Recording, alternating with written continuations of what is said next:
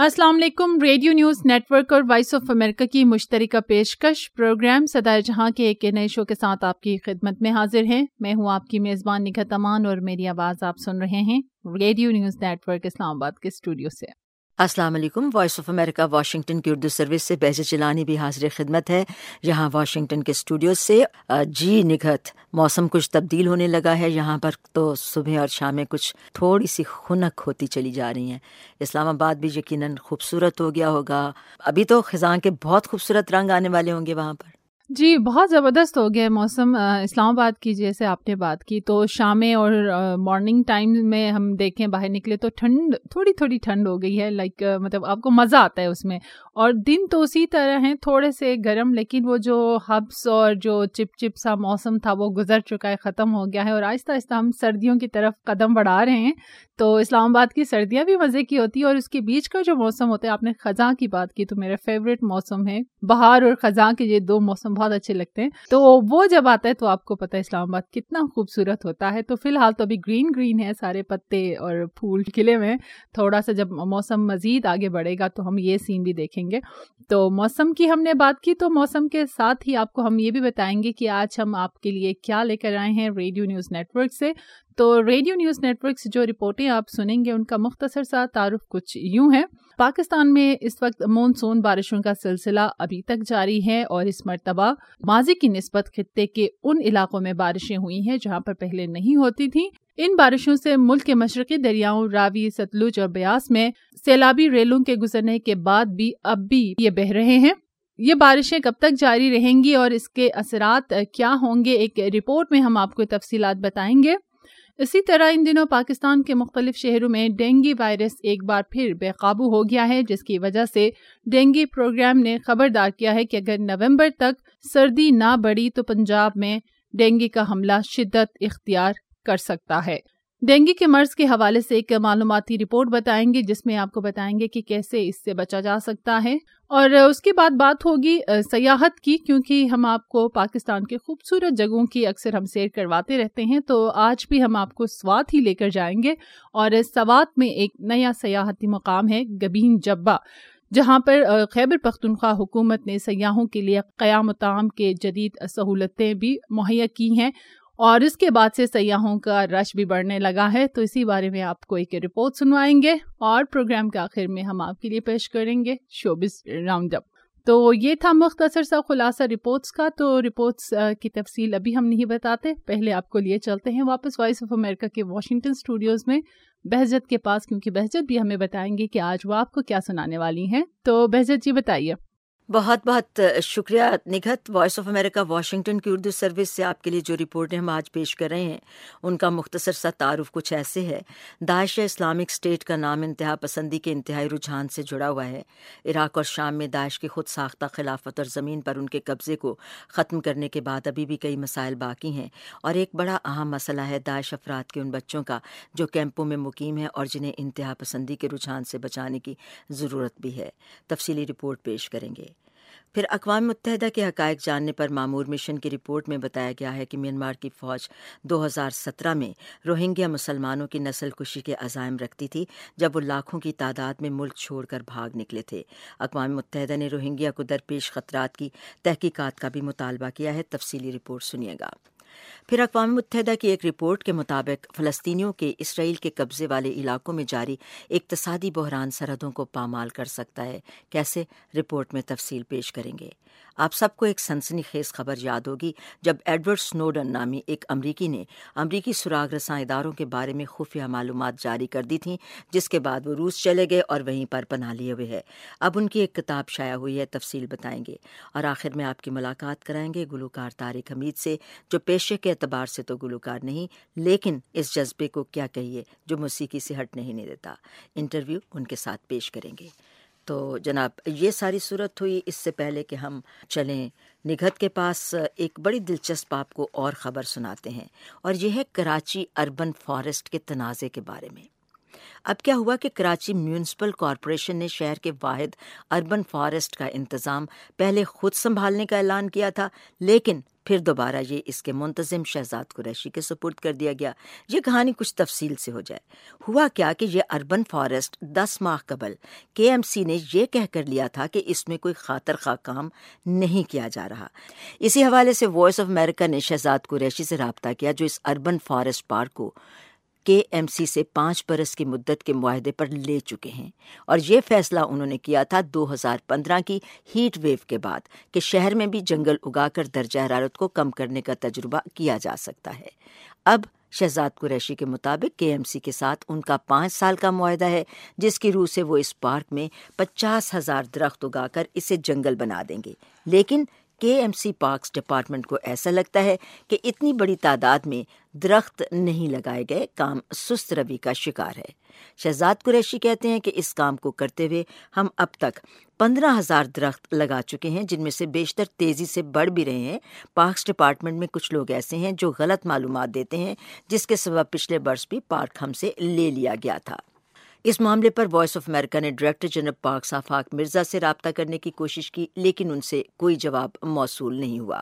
صوبائی مشیر برائے ماحولیات مرتضیٰ وہاب نے ٹویٹ میں کہا کہ وہ اس مسئلے کو دیکھیں گے۔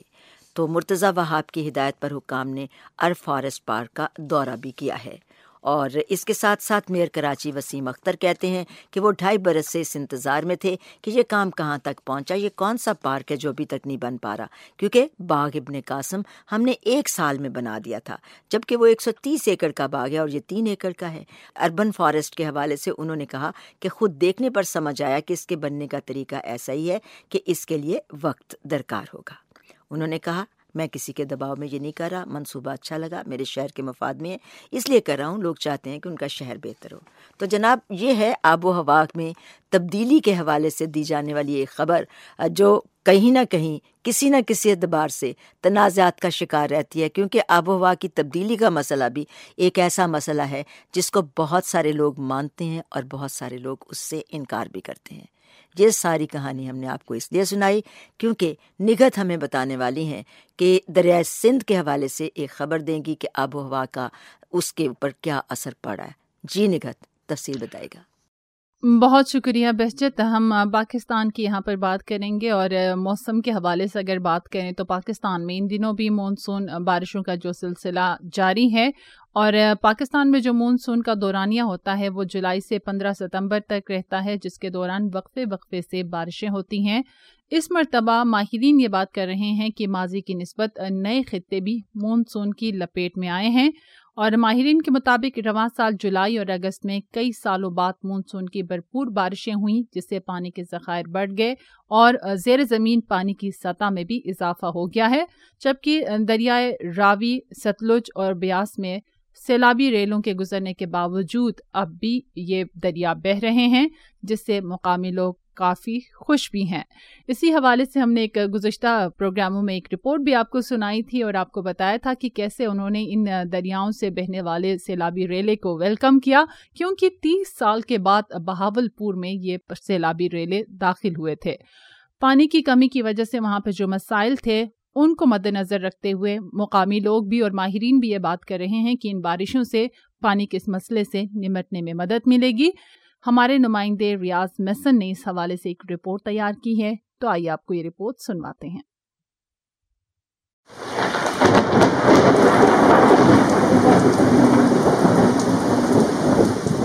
دہائیوں سے خشک سالی کے شکار پاکستان کے جنوبی علاقوں میں مونسون خوشحالی کی نوید لے کر آیا ہے۔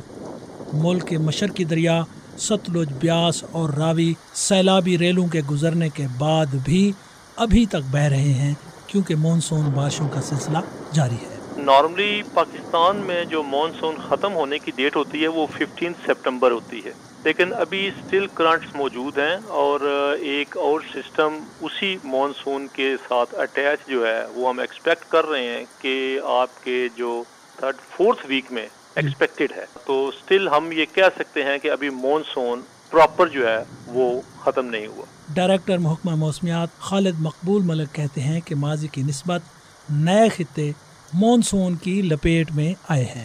इस दफ़ा जो सिस्टम हमारे पास मॉनसून में आए वो ज़रा थोड़ा सा जो उनका नॉर्मल पैटर्न है उससे हट के आए। इस दफ़ा एक्सपेक्टेशन ये थी कि ज़्यादातर सिस्टम जो है वो सेंट्रल में आएंगे और सेंट्रल से नॉर्थ साइड पे निकलेंगे, लेकिन हुआ ये कि वो सिस्टम सेंट्रल में आए और ज़्यादातर आपके साउथ में गए। मॉनसून के नए रुझानात लम्हाती हैं या फिर किसी बड़ी मौसमियाती तब्दीली का पेश ख़ैमा, फ़िलहाल कुछ नहीं कहा जा सकता। जितनी वेरिएशंस हैं ये क्लाइमेट चेंज की वजह से हैं, लेकिन अभी हमें सिर्फ रिसर्चर्स इस पे नहीं पहुंचे कि क्या ये क्लाइमेट चेंज का प्रोसेस जो चल रहा है पिछले 2-3 दहाइयों से, क्या ये स्टिल ऑन गोइंग है या एक जगह ही सेटल डाउन हो चुका है। ज़्यादातर रिसर्चर ये कह रहे हैं कि ये बेसिकली ट्रांजिशन पीरियड है।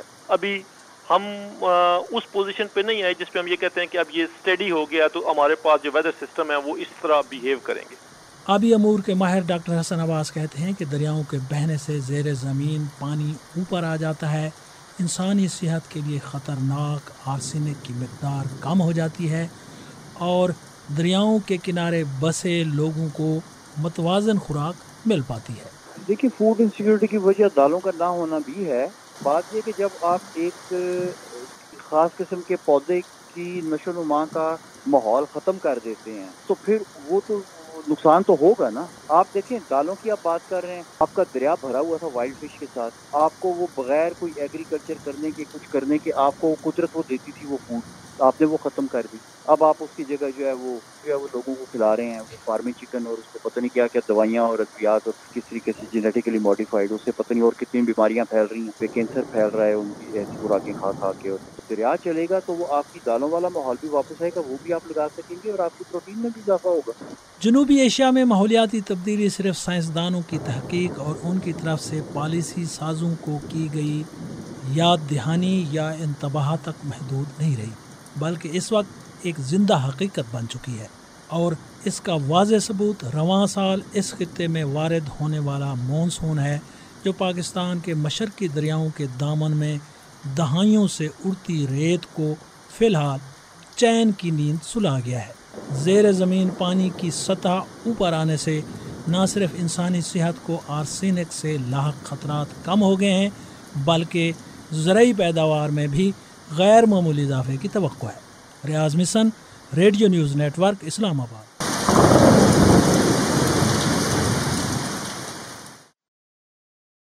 रेडियो न्यूज़ नेटवर्क की आपने रिपोर्ट सुनी, तो प्रोग्राम की अगली रिपोर्ट हम वॉइस ऑफ अमेरिका से सुनेंगे जिसमें बात हो रही है दाइश के बच्चों के हवाले से और इसकी तफसीलात हम जानेंगे बहजत से। तो बहजत जी, रिपोर्ट की तफसील बताइए।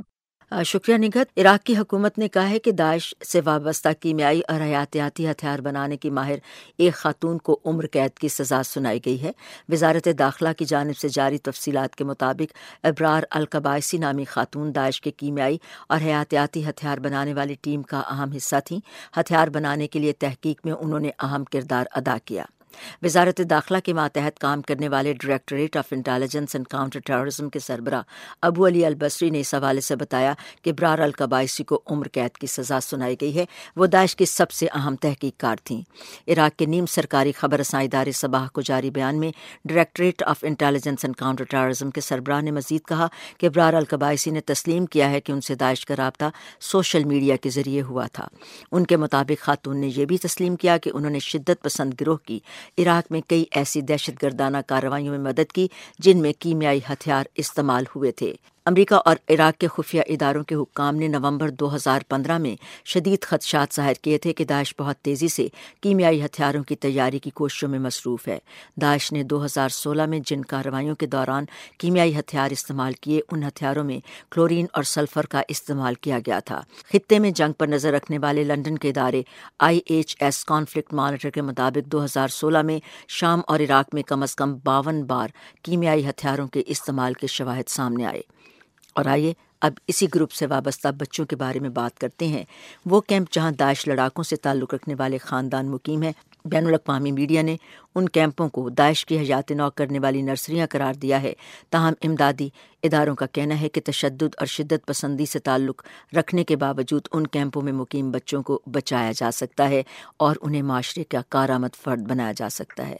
وائس آف امریکہ کی حیدر مردوخ نے بتایا کہ ایجنسیوں نے یہ بتایا کہ اس سے پہلے کہ یہ بچے ذہنی پراگندگی اور انتشار کا شکار ہوئیں، اس سلسلے میں فوری اقدامات اٹھانے کی ضرورت ہے۔ تو آئیے انجم ہیرلڈ گل کی زبانی یہ رپورٹ تفصیل سے سنتے ہیں۔ شام کے اہنیسا کیمپ میں غیر ملکی داعش لڑاکوں کے چند بچے ہیں جن کے قریب جب جایا جاتا ہے تو وہ 2 انگلیوں سے وکٹری کا نشان بناتے ہیں یا اپنے ہاتھوں کو پستول بنا کر میڈیا نمائندوں کی جانب اشارہ کرتے ہیں جیسے کہ وہ انہیں گولی مار دیں گے۔ ادھر دوسرے الہال کیمپ میں بہت سے لڑکوں کو بتایا جاتا ہے کہ وہ بڑے ہو کر عسکریت پسندوں کی آئندہ نسل بنیں گے۔ 10 سال کی بچیاں چہرے کو نقاب سے چھپاتی ہیں۔ چند ماؤں نے تو داعش سے علیحدگی اختیار کر لی ہے۔ یہ وہ لڑکیاں ہیں جنہوں نے جب گھر چھوڑا تھا تو ان کے نزدیک وہ ایک نیک کام کرنے جا رہی تھیں۔ ان میں سے بیلجیم کی ایک شہری بشرا ابو اللہ کہتی ہیں،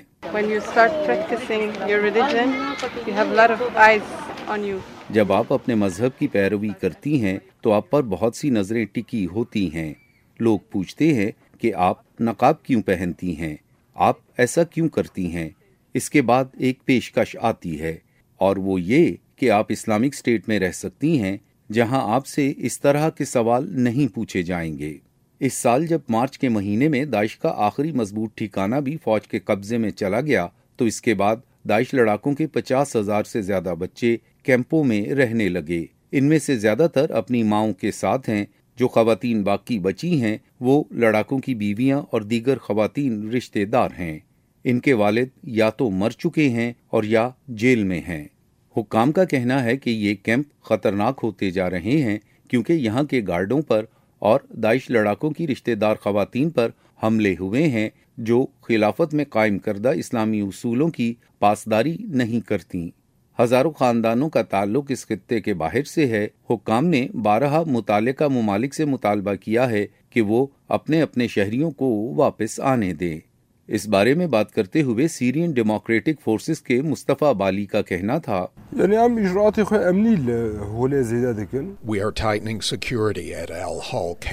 ہم نے الہال کیمپ میں سیکیورٹی کو مزید مضبوط کر دیا ہے، لیکن یہ ہمارے اکیلے کا نہیں بلکہ 50 ممالک کے لیے ایک سیاسی مسئلہ ہے۔ امدادی ایجنسیوں کا کہنا ہے کہ داعش عسکریت پسندوں کے بچوں کو بچانے کے لیے اب بھی وقت ہاتھ سے نہیں گزرا، تاہم اگر کوئی تبدیلی نہ آئی تو پھر یہ انسانی بحران ایک سلامتی سے متعلق تباہی میں تبدیل ہو سکتا ہے۔ Anjum Harold Gill, Voice of America, Washington.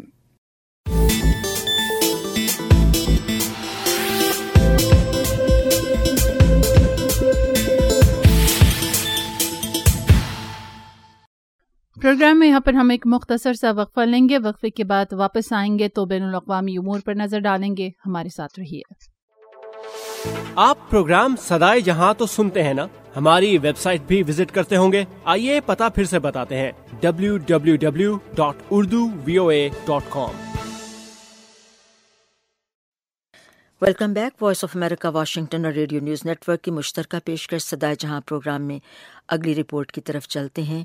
حقائق جاننے پر مامور اقوام متحدہ کے مشن نے رپورٹ دی ہے کہ میانمار کی فوج روہنگیا مسلمانوں کی نسل کشی کے عزائم رکھتی تھی جب وہ 2017 میں لاکھوں کی تعداد میں ملک چھوڑ کر بھاگ نکلے تھے۔ جمعرات کو جاری اس رپورٹ میں بتایا گیا کہ میانمار کی حکومت بین الاقوامی معاہدے کی روح سے نسل کشی کے الزامات لگنے کی چھان بین کر کے اس میں ملوث افراد کو سزا دینے کی ذمہ داری نبھانے میں ناکام رہی ہے۔ رپورٹ جاری کرتے ہوئے مشن کی ایک ماہر ارادھکا کمارا سوامی نے کہا کہ ہمیں کہا گیا ہے کہ ہم انسانی حقوق کی خلاف ورزی کے معاملات کا جائزہ لیں۔ بنیادی طور پر اس کی ذمہ داری ٹٹمادا کی ہے۔ ٹٹمادا سے مراد میانمار کی فوج ہے۔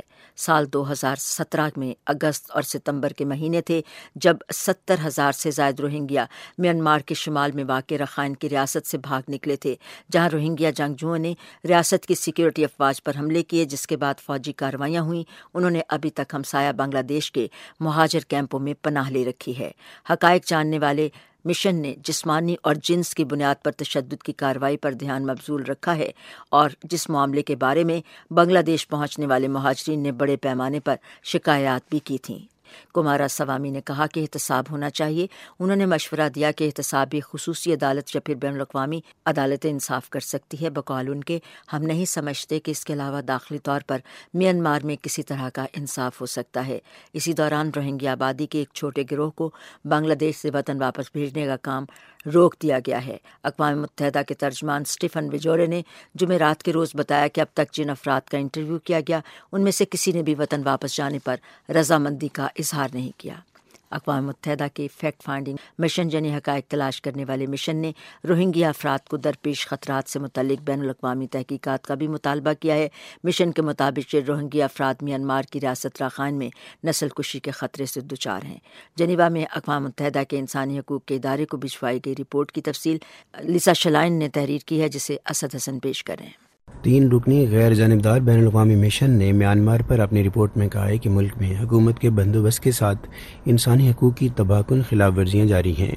مشن کے سربراہ مزوکی دارالعثمان نے گزشتہ سال کی رپورٹ کا احاطہ کیا ہے، جس میں انسانیت کے خلاف جرائم اور میانمار کی فوج کی جانب سے جنگی جرائم کے ارتکاب کا پتہ لگایا گیا ہے، اور یہ جرائم ایک نسلی گروپ کو ہدف بناتے ہیں۔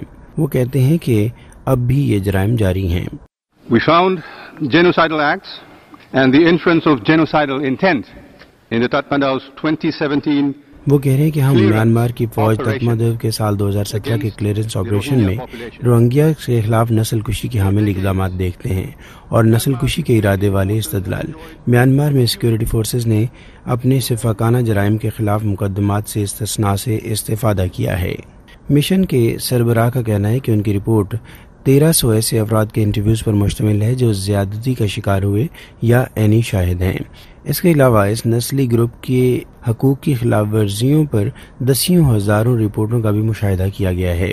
مسٹر دارالعثمان کا کہنا ہے کہ اس پہاڑ جیسے مواد کے پیش نظر یہ واضح ہے کہ خطرات نے 7,40,000 روہنگیا مہاجرین کو گزشتہ سال بنگلہ دیش کے کاکس بازار فرار ہونے پر مجبور کیا، اور یہ نقل مکانی آج بھی جاری ہے۔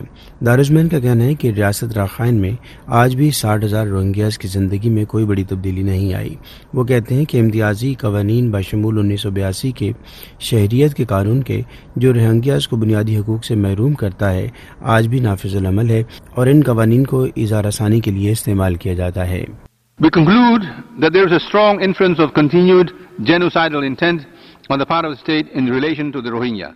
دارالعثمان کہہ رہے ہیں کہ ہم اس نتیجے پر پہنچے ہیں کہ ریاست کے اقدامات کے حصے کے طور پر آج بھی روہنگیاز کی نسل کشی کی سوچ موجود ہے، اور نسل کشی کے دوبارہ برپا ہونے کا خطرہ بھی موجود ہے، اور یہ کہ میانمار نسل کشی سے متعلق بین الاقوامی کنونشن کے رکن کی حیثیت سے ذمہ داری ادا کرنے میں ناکام رہا ہے۔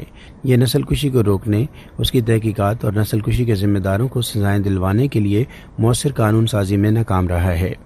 ادھر اقوام متحدہ میں میانمار کے نمائندے کیار موئن نے اس رپورٹ کے مقاصد غیر جانبداری اور ساکھ کو چیلنج کیا ہے۔ ان کا کہنا ہے کہ رپورٹ میں انسانی حقوق کی صورتحال کو توڑ مروڑ کر پیش کیا گیا ہے، اور یہ ناکافی شواہد اور غلط معلومات پر مبنی ہے۔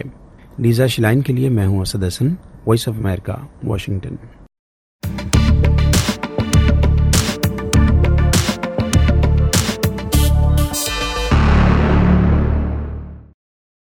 وائس آف امریکہ کی آپ نے رپورٹ سنی، تو اگلی رپورٹ پر بڑھنے سے پہلے یہاں پر آپ کو بتاتی چلوں ایک خبر۔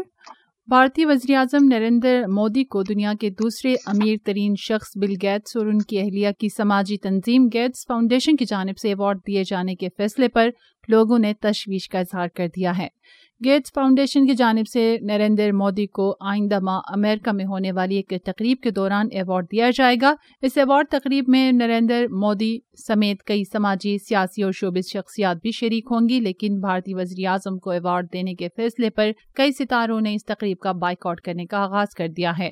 ایوارڈ تقریب کے اہم ترین مہمانوں برطانوی نژاد ہالی ووڈ اداکارہ زارا احمد اور اداکارہ جمیلہ جمیل نے بھی ایوارڈ تقریب میں شرکت کرنے سے انکار کر دیا، جبکہ کئی افراد نے سوشل میڈیا کے ذریعے گیٹس فاؤنڈیشن سے مطالبہ کیا ہے کہ وہ جموں کشمیر اور بھارت میں اقلیتوں پر مظالم کرنے والے شخص کو ایوارڈ نہ دے۔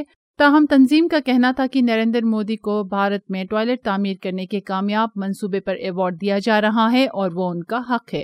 تنظیم کے مطابق مودی کی مہم سے قبل بھارت میں 50 کروڑ افراد کو محفوظ ٹوائلٹ کی سہولت میسر نہیں تھی اور اب بیشتر کو یہ سہولت میسر ہے۔ تاہم دوسری جانب تنظیم کے فیصلے کے خلاف امن کا نوبل انعام جیتنے والی شخصیات نے بھی احتجاج کیا اور تنظیم سے مطالبہ کیا کہ بھارتی وزیر اعظم کو ایوارڈ دینے کا فیصلہ واپس لیا جائے۔ نوبل انعام جیتنے والی خواتین نے اپنے خط میں لکھا ہے کہ مہاتما گاندھی نے بھارت میں عدم تشدد کا فلسفہ عام کیا، لیکن نریندر مودی 2014 سے انسانیت کے قتل عام، تشدد، انسانی حقوق کی خلاف ورزی اور اقلیتوں کے خلاف مظالم پر عمل پیرا ہیں۔ خط میں لکھا گیا کہ نریندر مودی نے 80 لاکھ کشمیریوں کو قید کرنے کے لیے وہاں پر 8 لاکھ فوجی تعینات کر رکھے ہیں، جبکہ بھارتی وزیر اعظم کی پالیسیوں کی وجہ سے لاکھوں اسامی افراد کی شہریت ختم ہوئی۔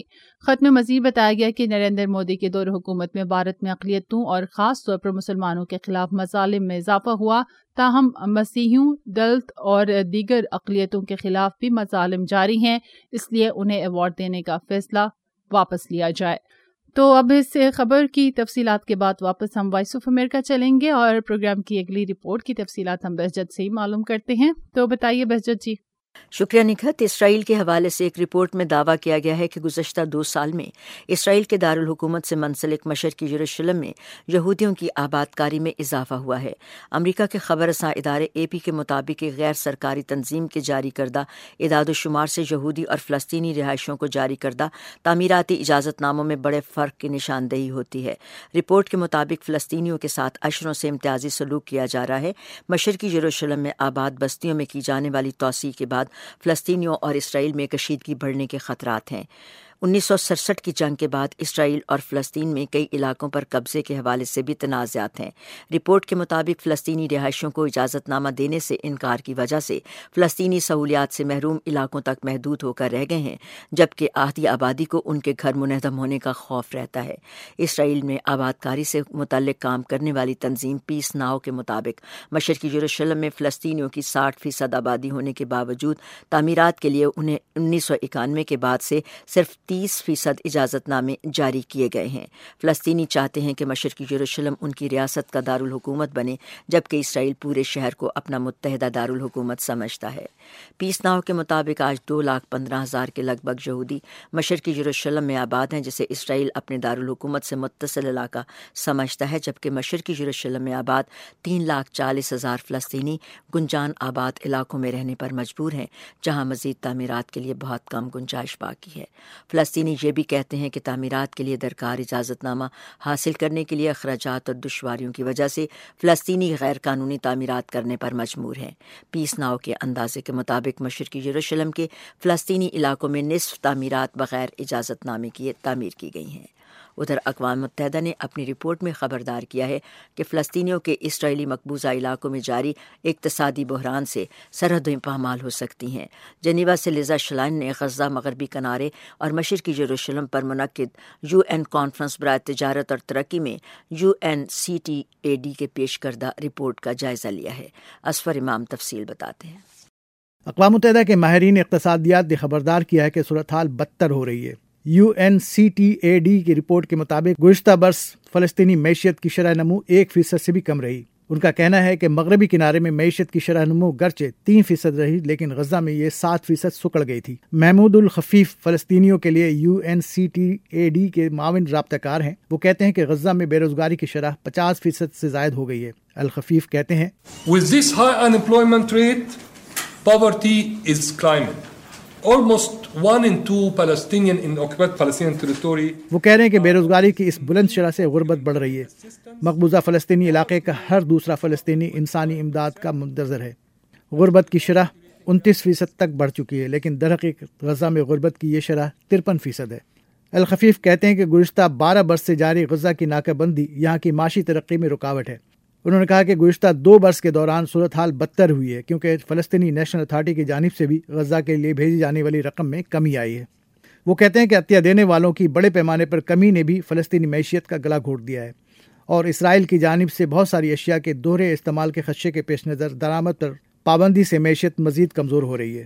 الخفیف کہتے ہیں Israel claims that this dual list could have non-civilian use or military use, and therefore the Palestinians cannot import it. This includes fertilizers and wood with a certain specification. وہ کہہ رہے ہیں کہ اسرائیل کا دعویٰ ہے کہ دوہری فہرست کی اشیاء کا شہری یا فوجی استعمال ہو سکتا ہے، اس لیے فلسطینی اسے درآمد نہیں کر سکتے، جس میں اسکرو ڈرائیور جیسی اشیاء بھی شامل ہیں۔ اور آپ دیکھ سکتے ہیں کہ کیوں فلسطینی معیشت مکمل طور پر اسرائیل پر انحصار کرتی ہے۔ الخفیف کا کہنا ہے کہ فلسطینی اشیاء کی 80% برآمدات اور 58% درآمدات اسرائیل کے توسط سے ہوتی ہے، جس کی وجہ سے ان کا معاشی انحصار اسرائیل پر ہے۔ UNCTAD کی رپورٹ کے مطابق اسرائیلی قبضے کے باعث فلسطینی عوام غزہ اور مغربی کنارے پر اپنے تیل اور گیس کے وسائل کو ترقی نہیں دے پا رہے، جس کی وجہ سے انہیں اربوں ڈالر کے نقصان کا تخمینہ ہے۔ فلسطینی مسلح گروپ حماس کی جانب سے اسرائیل کو تباہ کرنے کے عزم کے اظہار کے بعد اسرائیل اور مصر نے 2007 میں غزہ کی پٹی کی ناکہ بندی کر دی تھی اور اس کا کنٹرول سنبھال لیا تھا۔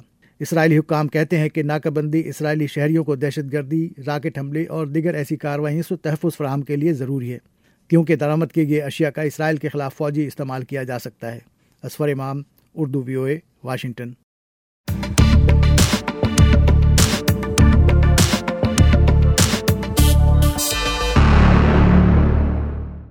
صدائے جہاں میں یہاں پر ہم ایک مختصر سا وقفہ لیں گے، وقفے کے بعد واپس آئیں گے تو آپ کی صحت سمیت دیگر موضوعات پر بات چیت ہوگی، ہمارے ساتھ رہیے۔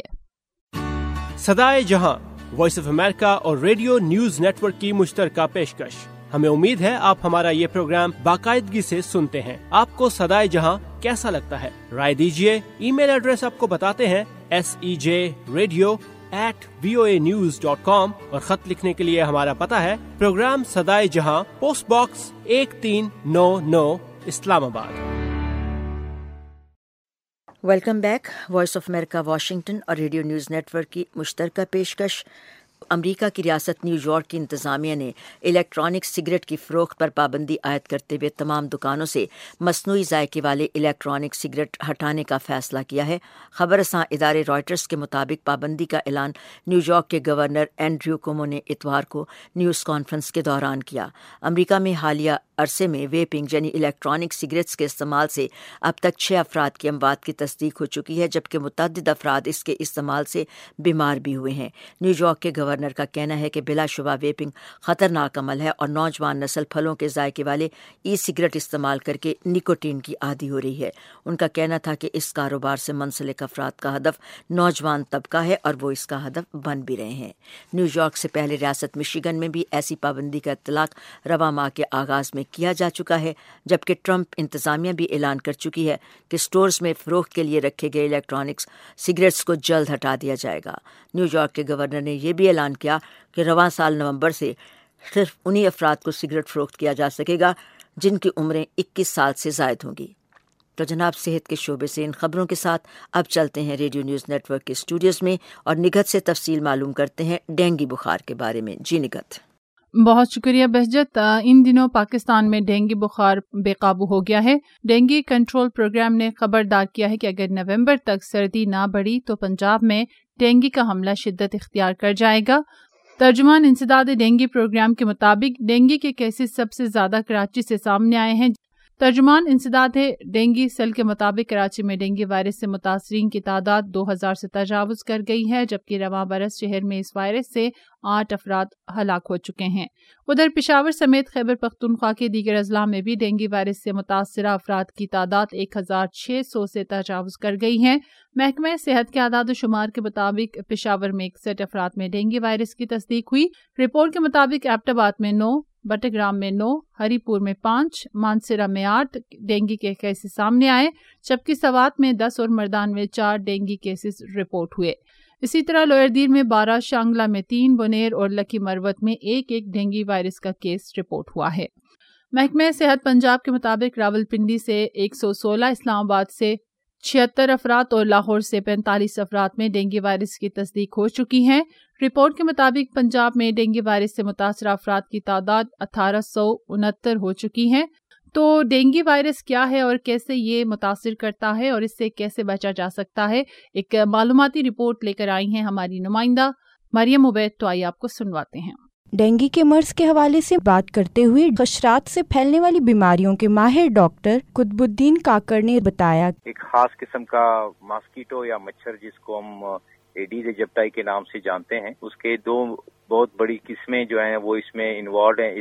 ایک کو ایڈیز البوپیکٹس کہتے ہیں اور ایک کو ایڈیز ایجپٹیائی. تو یہ دونوں جو ہے نا یہ ان پھیلاؤ میں یہ ذمہ دار سمجھے جاتے ہیں. یہ جو ایسا مچھر ہے اس کو آپ گھریلو مچھر کہہ سکتے ہیں جو گھروں کے اندر پلتا ہے یا کام کرنے والی جگہ پہ یا اس جگہ پہ جہاں پہ جیسے اسکولز ہیں، کالجز ہیں، آفیسز ہیں، ایسی جگہوں پہ اور جہاں پہ پرانے ٹائروں کا کاروبار ہوتا ہو یا پنکچر کی دکانوں پہ جہاں پہ وہ پانی اکٹھا کرتے ہیں. تو اس طرح سے یہ ان کی پسندیدہ جگہ ہیں. اور اس کے پھلنے پھولنے کے لیے ایک چاول یا سموسے کا جو ڈسپوزیبل پارٹ ہوتا ہے اس میں بھی اگر تھوڑا سا پانی جمع ہو جائے تو اس کے افزائش کے لیے وہ کافی ہے. ڈینگی وائرس کی علامات کے حوالے سے بات کرتے ہوئے انہوں نے کہا کہ اکثر میں یہ نزلہ زکام کی کیفیت کے ساتھ آتی. یہ جو اس خاص علامات ہیں اس میں شدید بخار، آنکھ کے ڈیلے کے پیچھے درد اور ہڈیوں کا بہت دکنا اور ساتھ میں خون پہ سرخ دبوں کا ظاہر ہونا، یہ غیر پیچیدہ ڈینگی فیور کی علامات. کیا ڈینگی وائرس میں مبتلا مریضوں کو ٹیسٹ کروانے چاہیے اور خوراک میں کیا استعمال کرنا چاہیے؟ اس سوال کے جواب میں ڈاکٹر کا کہنا تھا کہ اس کا کوئی مخصوص علاج نہیں ہے. اس کا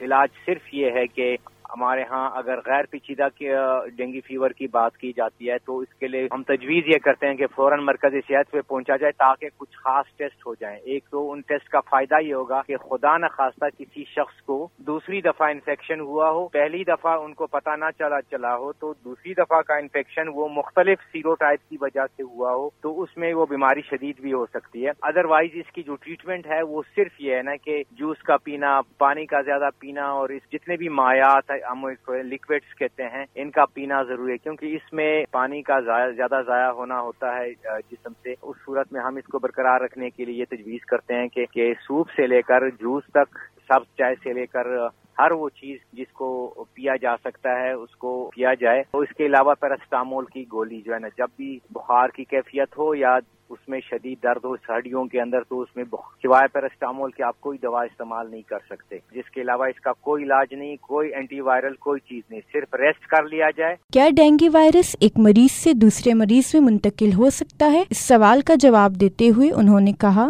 یہ کوئی اچھوت کی بیماری نہیں ہے یا کوئی کسی کے ساتھ خدا نخواستہ ہاتھ ملانے سے، بیٹھنے سے یا کسی کے کھانسنے سے اس سے نہیں ہوتی. یہ بیماری ہوتی ہے صرف خون کا انتقال خون کی وجہ سے یا پھر جو میجر ریزن ہے وہ ہے مچھر سے ہی یہ پھیلتا ہے اور اس کے علاوہ کوئی ذریعہ نہیں ہے. شاذ و نادر اگر کسی کو آلودہ خون دیا جائے یا کچھ اور، وہ بھی بیماری کی حالت میں جو کہ ممکن نہیں ہے کہ ایک بندہ بیمار ہو ڈینگی سے اس کا خون لے کر دوسروں کو لگایا جائے. تو ادروائز اس کا کوئی پھیلنے کا دوسرا کوئی طریقہ نہیں. ڈینگی مرض سے بچاؤ کے لیے احتیاطی تدابیر کے حوالے سے بات کرتے ہوئے انہوں نے بتایا کم پرواز والے مچھر ہیں، 100 میٹر سے لے کر 200 میٹر تک یہ فلائی کر سکتے ہیں. اس لیے اپنے گھر کے اندر سے اس کو نکالنا پڑے گا اور اس کا طریقہ یہ ہے کہ کوئی بھی ایسا برتن، ایسی چیز جس کے اندر ہم روزمرہ استعمال کے لیے پانی اکٹھا کرتے ہوں اور اس کو ہفتے میں ایک دفعہ خالی نہیں کر سکتے ہوں تو ان کو لازماً ڈھانپ کے رکھا کریں. اس طرح سے گھر کے اندر جو ہے نا کاٹ کباڑ جس میں بچوں کی سائیکلیں، دوسری چیزیں جس میں پانی جمع ہو سکتا ہو، پرانی ٹائریں، ان کو لازماً خشک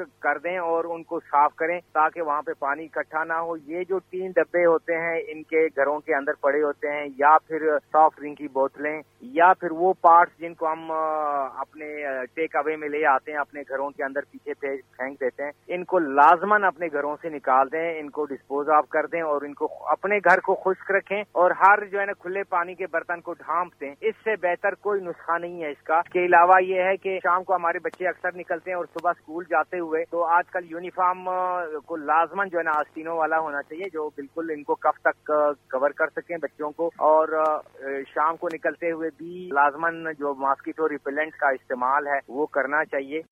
Maryam Obaid, radio news network, Islamabad.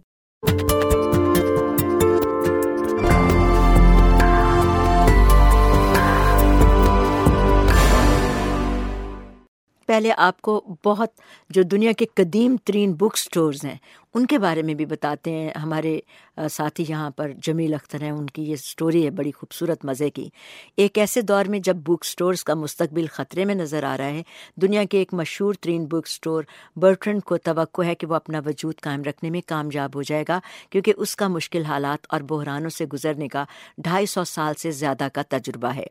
Bertrand بک سٹور پرتگال کی مشہور بک سٹور چین ہے۔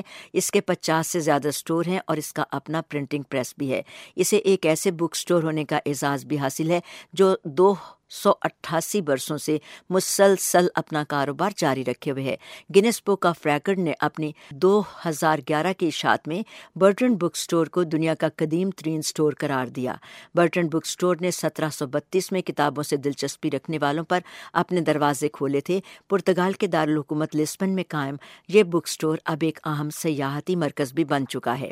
ادھر امریکہ کا سب سے قدیم بک سٹور ریاست پنسلوانیا کا مارون بک شاپ ہے۔ غالباً یہ دنیا کا دوسرا سب سے پرانا بک سٹور ہو جو 1745 میں اپنے قیام کے بعد سے اب تک چل رہا ہے۔ ایک لحاظ سے اسے دنیا کا سب سے پرانا بک سٹور کہا جا سکتا ہے کیونکہ یہ 1745 سے ایک ہی مقام پر قائم ہے، جبکہ لسبن کے برٹن بک سٹور نے اپنی جگہ بدلی تھی۔ یہ دونوں ایسے قدیم سٹور ہیں جو اپنے قیام سے اب تک اپنا کاروبار جاری رکھے ہوئے ہیں، لیکن اگر یہ دیکھا جائے کہ دنیا کا سب سے پہلا بک سٹور کون سا تھا تو وہ جرمنی کا کوننبرگ ہے، جو 1533 میں کھولا گیا، یعنی کولمبس کے امریکہ دریافت کرنے سے 39 سال کے بعد۔ یہ بک سٹور تو اب باقی نہیں رہا، لیکن تاریخ میں اس کا نام موجود رہے گا۔ تو بک سٹورز کی بات اس لیے بتائی کیونکہ اب ہم بات کریں گے ایک ایسی کتاب کی جس پر امریکہ کے محکمہ انصاف نے مقدمہ دائر کیا ہے۔ امریکہ کے محکمہ انصاف نے CIA کے سابق ملازم اور قومی سلامتی کے ادارے سے وابستہ کانٹریکٹر ایڈورڈ سنوڈن پر مقدمہ درج کرایا ہے کیونکہ انہوں نے سراغ رساں اداروں کے ساتھ معلومات افشاں نہ کرنے کے سمجھوتے کی خلاف ورزی کرتے ہوئے ایک کتاب شائع کر دی ہے۔ وہ اس وقت روس میں مقیم ہے جہاں انہوں نے 2013 میں پناہ حاصل کی تھی۔ وائس آف امریکہ سے زلیتسکا ہو کی رپورٹ کی تفصیل سنیے۔ ایڈورڈ سنوڈن نے قومی سلامتی کے ادارے NSA کے عالمی سطح پر نگرانی کرنے والے انتہائی حساس پروگراموں کے بارے میں معلومات جاری کر دیں، جن کے نتیجے میں امریکہ کے جاسوسی اداروں کے طریقہ کار سے متعلق اخلاقی سوالات اٹھ کھڑے ہوئے تھے۔ پرماننٹ ریکارڈ کے نام سے شائع ہونے والی یادداشت منگل کے روز کتابوں کی دکان پر آ گئی ہے اور اب Amazon پر بھی دستیاب ہے۔ انگریزی کے ساتھ ساتھ اس کا جرمن زبان میں ترجمہ بھی موجود ہے۔ واشنگٹن میں ایک کتب فروش کا کہنا ہے کہ پبلشر نے کتاب کو جاری کرنے سے پہلے اس کی تاریخ کا اعلان بھی نہیں کیا۔ So many books that are important books are preceded by advanced reading copies so we can have read the book before its publication date. But this book was really held really tightly to the vest. Washington میں Politics and Prose bookstore کے Mark LaFramboise کا کہنا ہے کہ متعدد کتابوں یا اہم کتابوں سے پہلے ان کی پیشگی جلدیں جاری کر دی جاتی ہیں تاکہ ہم ان کی اشاعتی تاریخ سے قبل ان کو پڑھ سکیں، لیکن اس کتاب کے بارے میں معلومات کو خفیہ ہی رکھا گیا۔ کسی بھی سرکاری ادارے کو اس کی پیشگی جائزاتی جلد فراہم نہیں کی گئی۔ محکمہ انصاف نے منگل کے روز ایک بیان میں کہا کہ وہ کتاب کی اشاعت کو روکنے کی کوشش نہیں کر رہا تھا، لیکن اس بات کو یقینی بنانے کا خواہاں تھا کہ سنوڈن کو اس کتاب سے فائدہ نہ ہو سکے۔ کتاب کے پبلشر میکملن کا نام بھی مقدمے میں شامل کر دیا گیا ہے تاکہ اس بات کو یقینی بنایا جا سکے کہ سنوڈن کو کسی طرح سے بھی رقم کی فراہمی نہ ہو سکے۔ محکمہ انصاف کے عہدیداروں نے بتایا ہے کہ سنوڈن نے امریکہ کے ساتھ کیے اس سمجھوتے کی خلاف ورزی کی ہے جب انہوں نے CIA اور NSA کے ساتھ کام کرنے کی ذمہ داری سنبھالی تھی۔ سنوڈن نے جرمنی میں ایک بک سٹور پر ویڈیو لنک کے ذریعے اس کا جواب دیا۔ You have a secrecy agreement and at the same time you have an oath to defend the Constitution. دی زائٹ کے جاری اس لنک میں سنوڈن کہہ رہے ہیں کہ آپ معلومات کو خفیہ رکھنے کے سمجھوتے پر دستخط تو کرتے ہیں، لیکن اس کے ساتھ ساتھ آپ آئین کے دفاع کا حلف بھی اٹھاتے ہیں، اور جس راز کے تحفظ کے لیے آپ سے کہا جاتا ہے وہ یہ ہے کہ حکومت اسی آئین اور دنیا بھر میں لوگوں کے حقوق کی خلاف ورزی کر رہی ہے۔ سنوڈن کے حمایتی دنیا بھر میں موجود ہیں جو انہیں ایک ہیرو قرار دیتے ہیں کیونکہ انہوں نے ایک ایسی بات کر دی ہے جس کے بارے میں متعدد کا خیال ہے کہ وہ سرکاری سطح پر اختیارات کا غلط استعمال ہے۔ The Right Livelihood Award jury honors Edward Snowden for his courage and skill. The Right Livelihood Award جوری نے ایڈورڈ سنوڈن کو ان کی جرأت مندی پر اعزاز دیا تھا کہ انہوں نے ریاستی نگرانی کی ان حدود سے تجاوز کرنے کا انکشاف کیا جن کے مطابق بنیادی جمہوری طریقہ کار اور آئینی حقوق کی خلاف ورزی ہوتی ہے، لیکن متعدد افراد انہیں ایک غدار اور قانون کی خلاف ورزی کرنے والے کے طور پر دیکھتے ہیں۔ امریکی وفاقی استغاثہ نے سنوڈن کو سرکاری املاک کی چوری اور 1917 کی غداری شک کی خلاف ورزی پر فرد جرم عائد کی۔ اس وقت کے صدر براک اوباما نے ان کی امریکہ واپسی اور اپنے خلاف الزامات کا سامنا کرنے کو بھی کہا تھا۔ If in fact he believes that what he did was right, then like every American citizen, he can come here, appear before the court. سابق صدر براک اوباما کہتے ہیں کہ حقیقت میں اگر وہ سمجھتے ہیں کہ جو کچھ انہوں نے کیا وہ درست ہے تو پھر کسی بھی امریکی شہری کی طرح واپس آئیں، عدالت میں اپنے وکیل کے ساتھ حاضر ہوں اور اپنے مقدمے کا سامنا کریں۔ سی بی ایس نیوز کے ساتھ اپنے ایک حالیہ انٹرویو میں سنوڈن نے کہا کہ وہ صرف اسی صورت میں واپس ہوں گے اگر ان کا مقدمہ منصفانہ ہو اور عوامی سطح پر اسے سامنے بھی رکھا جائے، لیکن امریکی حکومت بند کمرہ عدالت میں خصوصی طریقہ کار کے ساتھ یہ معاملات طے کرنا چاہتی ہے۔ Bahja Jilani, Urdu VOA، Washington.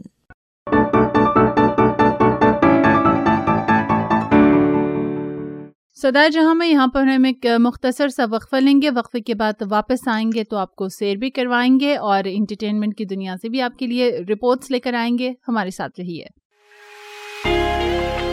Radio program صدائے جہاں ریڈیو نیوز نیٹ ورک اور وائس آف امریکہ کی مشترکہ پیشکش ہے۔ یہ پروگرام سنتے رہیے اور اس بارے میں اپنی آراء، تجاویز اور سوالات کے لیے ہم سے رابطہ کیجیے۔ facebook.com/SEJ Radio یا پھر facebook.com/Radio News Network۔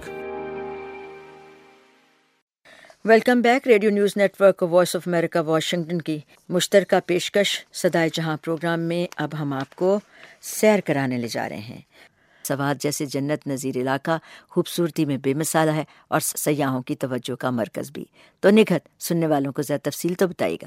وادی سوات کی تو ہم اپنے سامعین کو سیر کرواتے رہتے ہیں اور اکثر ہم ان جگہوں کے بارے میں بتاتے ہیں جہاں پر ابھی تک شاید ہمارے وہ سامعین یا سننے والے نہیں گئے، تو کچھ معلومات آپ کو بتائیں گے۔ آج بھی ہم سیاحتی مقامات کے حوالے سے سوات میں تو بات ہو رہی ہے گبین جبہ کی، جو کہ قدرتی حسن سے مالا مال ہے اور یہ وادی گرمی میں ستائے ہوئے لوگوں کے لیے کسی جنت سے کم نہیں۔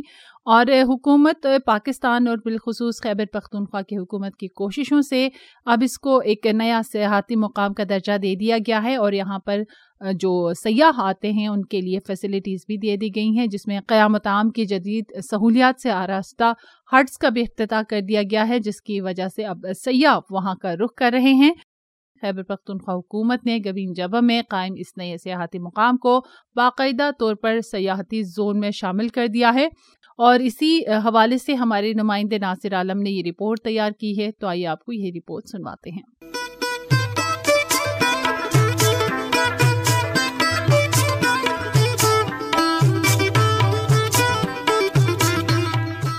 خیبر پختونخوا کی صوبائی حکومت نے مزید 20 مقامات کو سیاحتی زون کا درجہ دے دیا، جن میں سوات کی دلفریب وادی گبین جبہ بھی شامل ہے۔ یہ وادی سطح سمندر سے 9000 فٹ کی بلندی پر واقع ہے، جو آج کل سیاحوں کی توجہ کا مرکز بنی ہوئی ہے۔ سیاحوں کو اس طرف متوجہ دیکھ کر حکومت نے گبین جبہ میں بھی ملم جبہ طرز پر سکی ریزارٹ قائم کرنے کا فیصلہ کیا۔ علاقے کی خوبصورتی کے حوالے سے سیاحوں کا کہنا ہے، میرا نام انم ہے، میں اپنی فیملی کے ساتھ گبین جبہ آئی تھی اور یہ بہت خوبصورت جگہ ہے اور میں تمام لوگوں کو کہوں گی کہ وہ ضرور یہاں پہ وزٹ کریں اور چھٹیوں میں یہاں پہ ضرور آئیں اور ٹائم اپنا یہاں پہ اسپینڈ کریں فیملیز کے ساتھ۔ اور آپ یقین کیجئے کہ جب یہاں پر ہم آئے تو بہت زیادہ ہمیں اپنے گھر والی فیلنگ آئی۔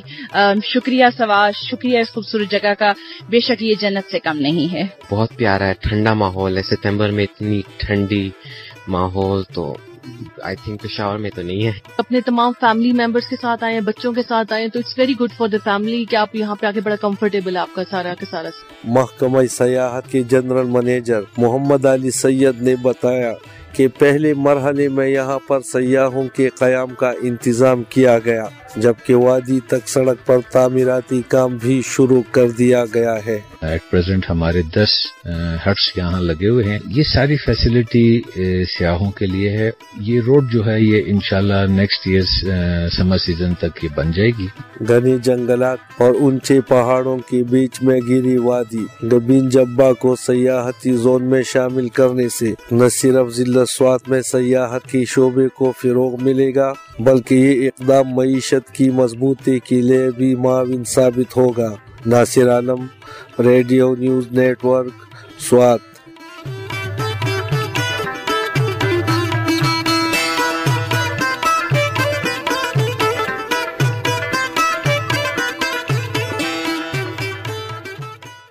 रेडियो न्यूज़ नेटवर्क की रिपोर्ट सुनी तो प्रोग्राम की अगली रिपोर्ट हम एंटरटेनमेंट से आपको सुनवाएंगे। और बहजत हमारी मुलाकात एक ज़बरदस्त से पाकिस्तान के माजी के जो गुलकार हैं उनसे करवा रही हैं। वो कहाँ हैं, क्या कर रहे हैं और गायकी के हवाले से उनका क्या कहना है। तो बहजत जी रिपोर्ट की तफसील बताइए।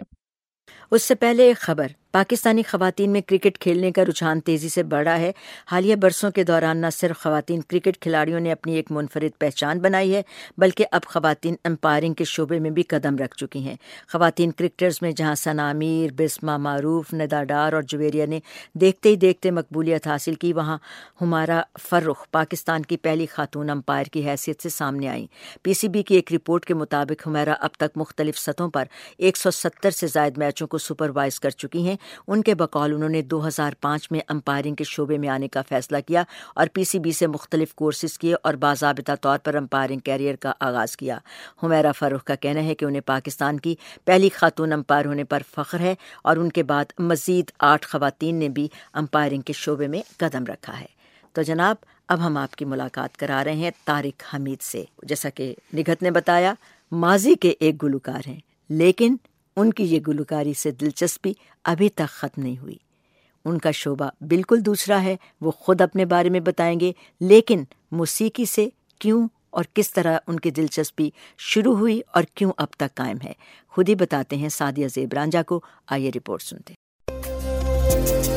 खिलौना दिल नहीं होता, मेरी जान यूं नहीं करते। बचपन से मुझे शौक था म्यूजिक का, लेकिन जो रिकग्निशन मुझे मिली वो मेरा बैंड था नेक्सस, जिसकी वजह से रिकग्निशन मिली। और अगर आपको सबको गाना जो याद होगा, जिन लोगों ने सुना होगा, अखा तेरी गोल गोल, बिल्कुल वो गाना मेरी पहचान बना। और उसके बाद नेक्सस ने माशाल्लाह काफी वर्ल्ड वाइड हमने काफी टूर्स किए और काफी म्यूजिक किया।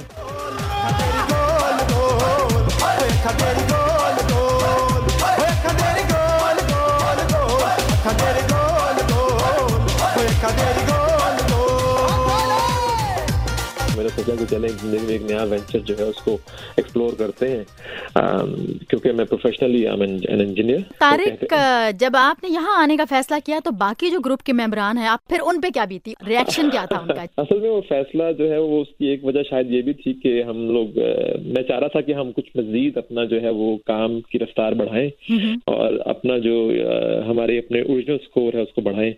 तो उस वक्त वो थोड़े इस हवाले से थोड़े स्लो थे, तो मैं इस हवाले से मैंने कहा कि नहीं, मैं जो है ये करना चाहता हूँ। और फिर मैंने सोचा कि अगर नहीं तो फिर मैं चलिए वहाँ चलता हूँ, कुछ नया एडवेंचर देखते हैं, नई दुनिया देखते हैं, नए चैलेंजेस का सामना करते हैं।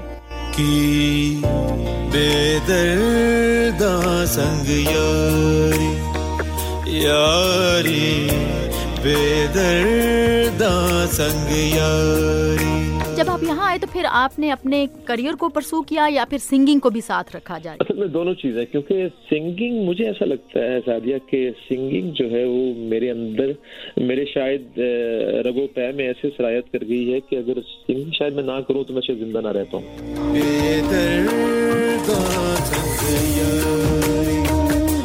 लेकिन तारिक, जब आप पाकिस्तान से आए वहाँ पर आप एक नए नाम बना चुके थे, तो जब आप यहाँ आए तो फिर आपको एक नए सिरे से स्ट्रगल करनी पड़ी अपनी पहचान बनाने के लिए। असल में वो कहते हैं ना कि सफर में धूप तो होगी, चल सको तो चलो, सभी हैं भीड़ में, तुम भी निकल सको तो चलो।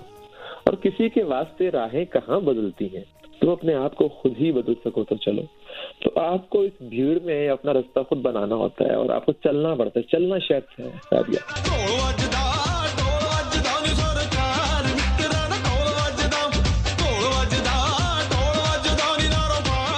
Sadia Zibran, Voice of America, Washington.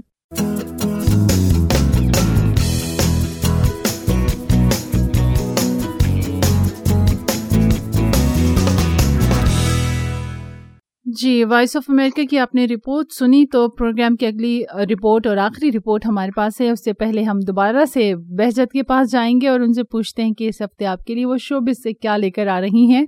Bahjat ji, बताइए क्या खबरें हैं?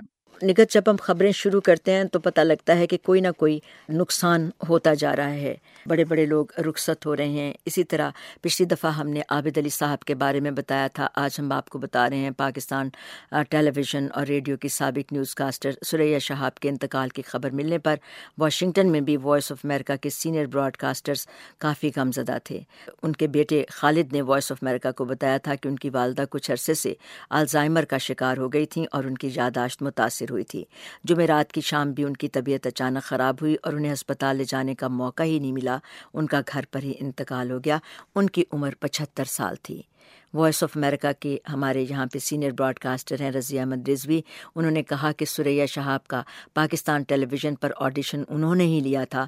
एक दिन आगा नासिर का फ़ोन आया कि वो एक ख़ातून को भेज रहे हैं जो रेडियो ज़ाहिदान में काम कर चुकी हैं। रज़ी रिजवी उन दिनों पाकिस्तान टेलीविज़न के न्यूज़ एडिटर थे। उन्होंने ऑडिशन लिया और सुरैया शहाब को पास कर दिया और चंद दिन के बाद वो पाकिस्तान टेलीविज़न का ख़बरनामा पढ़ने लगीं। ये 1973 का जिक्र है। इससे पहले आगा नासिर ने सुरैया शहाब को रेडियो पर भी मौका दिया था। वो रेडियो को ख़त लिखकर प्रोग्रामों पर तबसरे करती थीं। आगा नासिर ने उन्हें बुलाया और ऑडिशन लिया। उन्होंने ड्रामे में सदाकारी की तो पूरे मुल्क में धूम मच गई। उस वक्त उनकी उम्र 14-15 साल थी। एक साल बाद सुरैया शहाब को रेडियो ज़ाहिदान पर मुलाजमत मिल गई और वो वहाँ चली गईं। 10 साल काम किया और उनके प्रोग्राम का आगाज़ आज भी सुनने वालों को याद है। आवाज़ की दुनिया के दोस्तों, ये रेडियो ज़ाहिदान है। और अब चलते हैं निगत के पास जो हमें शोबिस की तफसील के बारे में बताएंगी। जी निगत। जी, बहुत शुक्रिया बहजत। उससे पहले एक छोटी छोटी दो खबरें बताना चाहूँगी। मीशा शफी ने अदाकार अली जफर के खिलाफ झूठे बयान देने और साख को मुतासिर करने के इल्जाम के तहत 2 अरब रुपए हर्जाने का दावा दायर कर दिया है। मीशा शफी ने अली जफर के खिलाफ लाहौर की सेशन कोर्ट में 200 करोड़ रुपए के हर्जाने का दावा दायर करते हुए इल्जाम आयद किया कि अदाकार के झूठे इल्जाम की वजह से उनकी साख और शख्सियत मुतासिर हुई। तो इससे पहले भी उन दोनों के दरमियान कानूनी जंग जारी है और ये केस चल रहा है। और उसके अलावा एक और खबर छोटी सी ये भी है कि पाकिस्तान की मोटरवे पुलिस ने मुसाफिर बसों में भारतीय फिल्में चलाने पर पाबंदी आयद कर दी है। तर्जुमान मोटरवे पुलिस के मुताबिक भारतीय फिल्मों, नफरत अंगेज, मजहबी इंतशार या गैर अखलाकी मवाद पर पाबंदी लगाई गई है। तर्जुमान मोटरवे पुलिस का कहना था कि पाबंदी से मुतल्लिक तमाम ट्रांसपोर्ट कंपनियों को आगाह कर दिया गया है और खिलाफ वर्जी करने वाले को भारी जुर्माने का सामना होगा। तो ये कुछ छोटी खबरें और अभी आपको हम लिए चलते हैं शोबिस राउंड अप की जानिब। इस हफ्ते कौन सी मूवीज आ रही हैं और कौन सी मूवीज के ट्रेलर्स भी जारी हुए बता रही हैं हमारी नुमाइंदा सीरत फातिमा। तो आइए आपको सुनवाते हैं। पाकिस्तान की रवा साल रिलीज होने वाली फिल्म लाल कबूतर को फिल्मी दुनिया के सबसे बड़े अवार्ड ऑस्कर्स में नामजदगी के लिए मुंतखब कर लिया गया है। ये बने की बात है, ये सपने वपने। ये दुबई क्यों भाग रहे? क्या रखा है वहाँ? तो भी इसी लौंडिया के चक्कर में आया ना। वो मैं इस सब से मेरा क्या फायदा होना है? कमाल खान की हिदायतकारी में बनने वाली इस फिल्म की कहानी कराची के एक टैक्सी ड्राइवर पर मबनी है जो अपने हालात बेहतर बनाने के लिए दुबई जाना चाहता है और इसके लिए उसे 3 लाख रुपए दरकार हैं, जिनको हासिल करने के लिए वो अपने जराइम पेशा दोस्तों के साथ मिलकर टैक्सी छीने जाने का ड्रामा करता है। और इस ड्रामे के दौरान उसकी मुलाकात हादसाती तौर पर एक लड़की से हो जाती है। ख्याल रहे कि फिल्म लाल कबूतर में मंशा पाशा और अहमद अली अकबर ने मरकजी किरदार निभाए थे। अदाकारा मंशा पाशा ने इस खबर को शेयर करते हुए अपनी खुशी का इजहार करते हुए अपने ट्वीट में लिखा कि उनके 6 साल करियर में ये फिल्म करना एक बेहतरीन प्रोजेक्ट रहा। शोबिस से ताल्लुक रखने वाली दीगर शख्सियात ने भी फिल्म की टीम को मुबारकबाद दी और इसे पाकिस्तान के लिए बेहतरीन खबर करार दिया। हॉलीवुड के एडवेंचर से भरपूर नई animated film Shaun the Sheep movie Farmageddon की नई झलकियां जारी कर दी गई हैं। It traveled light years through space to find intelligent life. Sean's back, but there's a new arrival in town who's a little alien.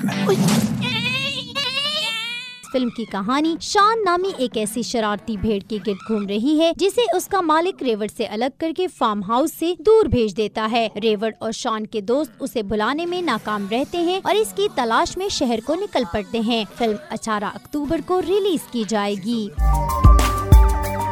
Hollywood animated film Abominable 27 सितंबर को cinema घरों की जीनत बनेगी।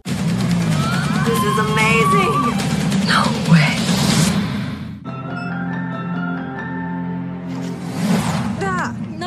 You need to spend more time here with your family. Oh, where are you going? Be back before dinner. Be careful out there. No boy. Got it covered. Bye. इस film की कहानी चंद ऐसे दोस्तों के गिर्द घूम रही है जो एक जादुई मखलूक को इसके खानदान से मिलाने के लिए कोशिश करते दिखाई देते हैं। Hollywood science fiction film Gemini Man का नया ट्रेलर जारी कर दिया गया है। Tell me something. Why is it so hard for you to kill this man? He knew every move of mine before I made it. Forever young. I'd have him right there. I'd take the shot. I wanna be forever. Film की कहानी एक ऐसे hitman के गिर्द घूम रही है जो अपने क्लोन शुदा शख्स की हरकतों से तंग आकर उसके खिलाफ खड़ा हो जाता है। फिल्म की कास्ट में हॉलीवुड के मारूफ अदाकार विल स्मिथ के अलावा Clive Owen, Mary Elizabeth, Linda Emond, Justin जेम और डेविड मॉर्टी समेत दीगर अदाकार शामिल हैं। फिल्म 11 अक्टूबर को सिनेमा घरों की जीनत बनेगी। सदाई जहां के लिए Seerat Fatima, radio news network, Islamabad. Showbiz roundup के साथ ही इस हफ्ते का सदाई जहां अपने इख्तिताम को पहुंचा। आज का शो आपको कैसा लगा? अपनी आरा से हमें जरूर आगाह कीजिएगा। खत लिखने के लिए हमारा पता है प्रोग्राम सदाई जहां, पीओ बॉक्स नंबर 1399 इस्लामाबाद, और आप हमें ईमेल कर सकते हैं sejradio@voanews.com पर। आपकी आरा का इंतजार रहेगा। इसी के साथ निघत अमान को स्टूडियो इंजीनियर शाहिद अब्बासी के साथ इजाजत दीजिए। खुदा हाफिज। और इसके साथ ही वॉइस ऑफ अमेरिका वाशिंगटन की उर्दू सर्विस के स्टूडियो से बेहजत जिलानी भी इजाज़त चाहती है। मेरे साथ इंजीनियर जस्टिन ट्विर्स थे। आपसे हमारी मुलाकात अगले प्रोग्राम में होगी। अल्लाह हाफ़िज़।